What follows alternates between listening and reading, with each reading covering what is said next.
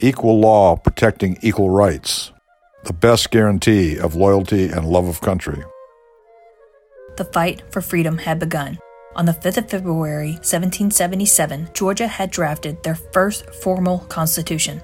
This document made the legislature the most powerful branch of the government, with the governor being forced to rely on his executive council for many decisions. Additionally, the Constitution represented more of the general population, with only the poorest excluded. These provisions resulted from the domination of the 1777 convention by radicals as opposed to the more moderate factions found in other states. Over in New York, their constitution was completed on the 20th of April, 1777.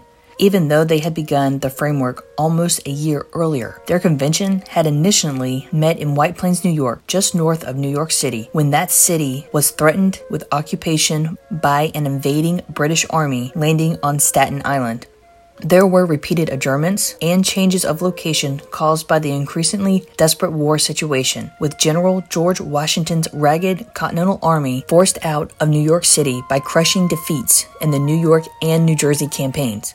Because of the war situation, the New York Constitution was not submitted to the people for ratification.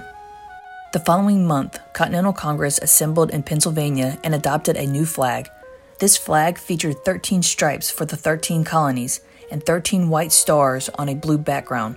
The Secretary of the Continental Congress, Charles Thomson, wrote, "The colors of the pales are those used in the flag of the United States of America. White signifies purity and innocence, red, hardiness and valor, and blue, the color of the chief, signifies vigilance, perseverance, and justice."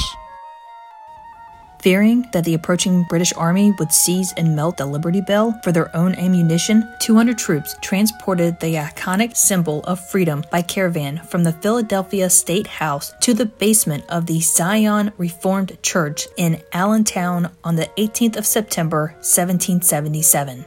The Liberty Bell remained there until the British finally left in June of 1778. On the 15th of November, 1777, Articles of Confederation were approved by the Second Continental Congress and sent to the states for ratification. This document, considered the first constitution, created a national government composed of a Congress, which had the power to declare war, appoint military officers, sign treaties, make alliances, appoint foreign ambassadors, and manage relations with Indians. In March 1778, South Carolina's temporary constitution was replaced by a document which was supposed to be permanent. Written in 1777, the legislature adopted it following discussion with South Carolinians. The new document formally recognized South Carolina's independence from the British. The legislature, whose chambers were renamed the Senate and House of Representatives, retained the power to elect the executive, now called the governor, along with the lieutenant governor and privy council. The executive's power was substantially diminished.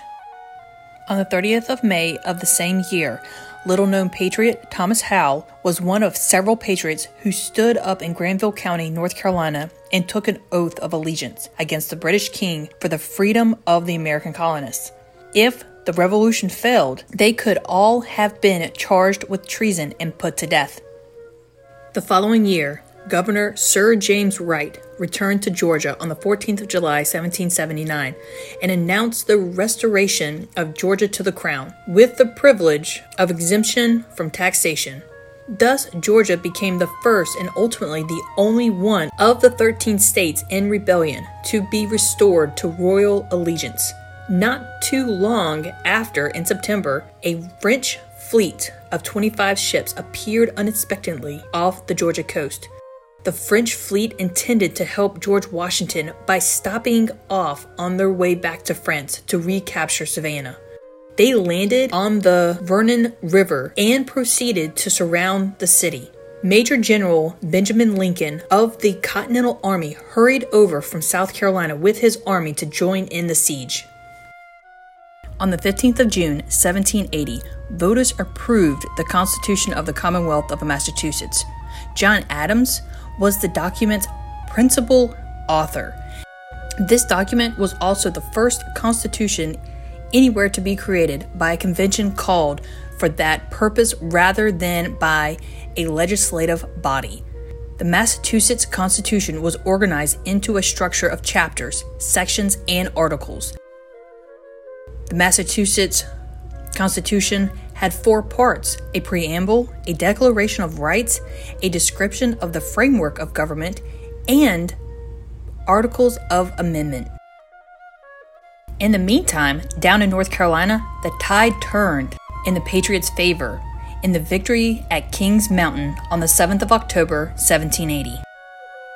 In Pennsylvania, Henry Heisman, another little-known patriot, had enlisted a second time. He was one of about 1,500 soldiers from the Pennsylvania line under General Anthony Wayne's command during the mutiny of the Pennsylvania line.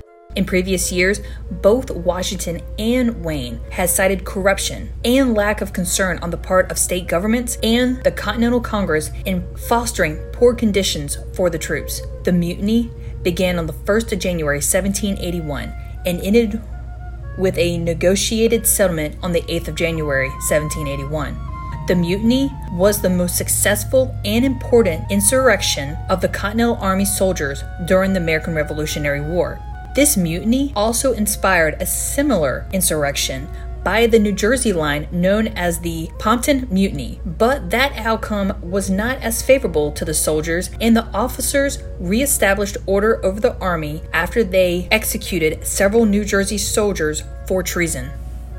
2 months later, the Articles of Confederation came into force after being ratified by all 13 states. A guiding principle of the Articles was to preserve the independence and sovereignty of the states.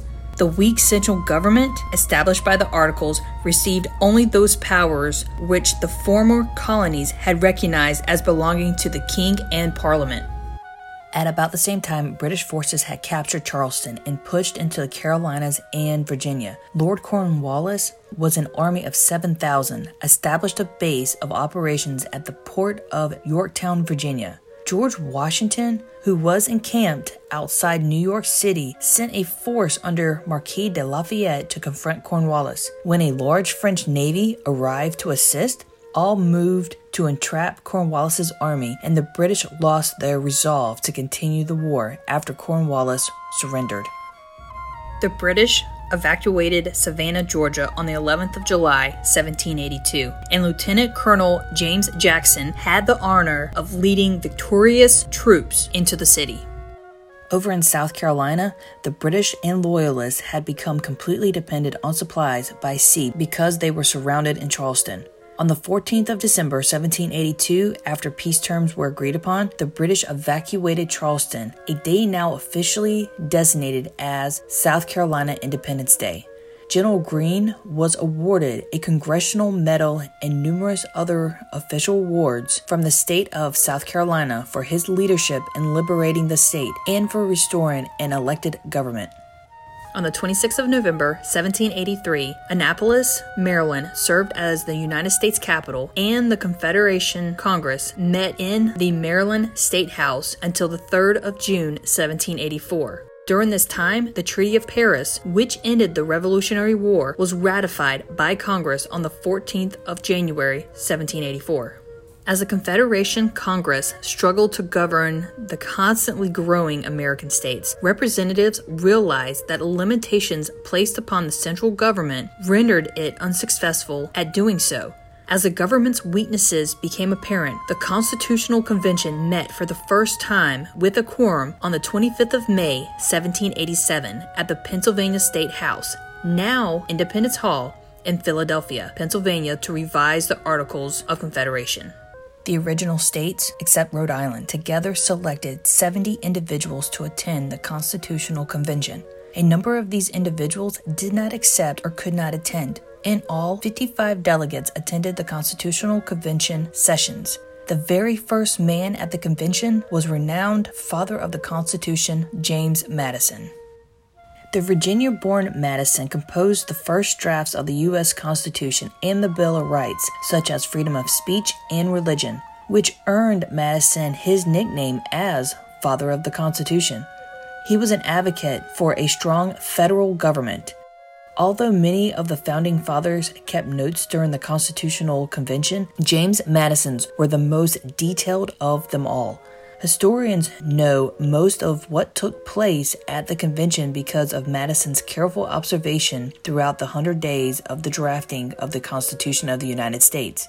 At the end, only 39 of the 55 delegates actually signed the Constitution. Supplies were constantly needed for the American troops. Little-known patriot William Vaughn of Mecklenburg County, Virginia, donated 700 hundredweight of beef, which is a little over 78,000 pounds. In Orangeburg District, South Carolina, unknown patriot Andrew Kegler furnished supplies and served as a tax collector. 3 little-known patriots, all of Johnston County, North Carolina, served in various ways. John Ogburn was appointed by the court as constable. William Hatcher Sr. was serving as a drawer, and David Lee furnished food for the troops. If it were not for the bravery of all little-known patriots, James Madison would have never been able to draft the Constitution to secure Americans' freedom. Every year on the 17th of September, the day that members of the U.S. Constitutional Convention signed the Constitution, an American federal observance is held to commemorate the adoption of the Constitution of the United States and to recognize those who have become United States citizens. The Daughters of the American Revolution come together to celebrate, along with many others all across the United States. People will ring bells at 4 p.m. on September 17th to celebrate the signing of the Constitution because this is the time that the delegates signed this magnificent document. Join the Smith Bryan chapter, raise your bells, and ring them to commemorate freedom. Today is Constitution Day.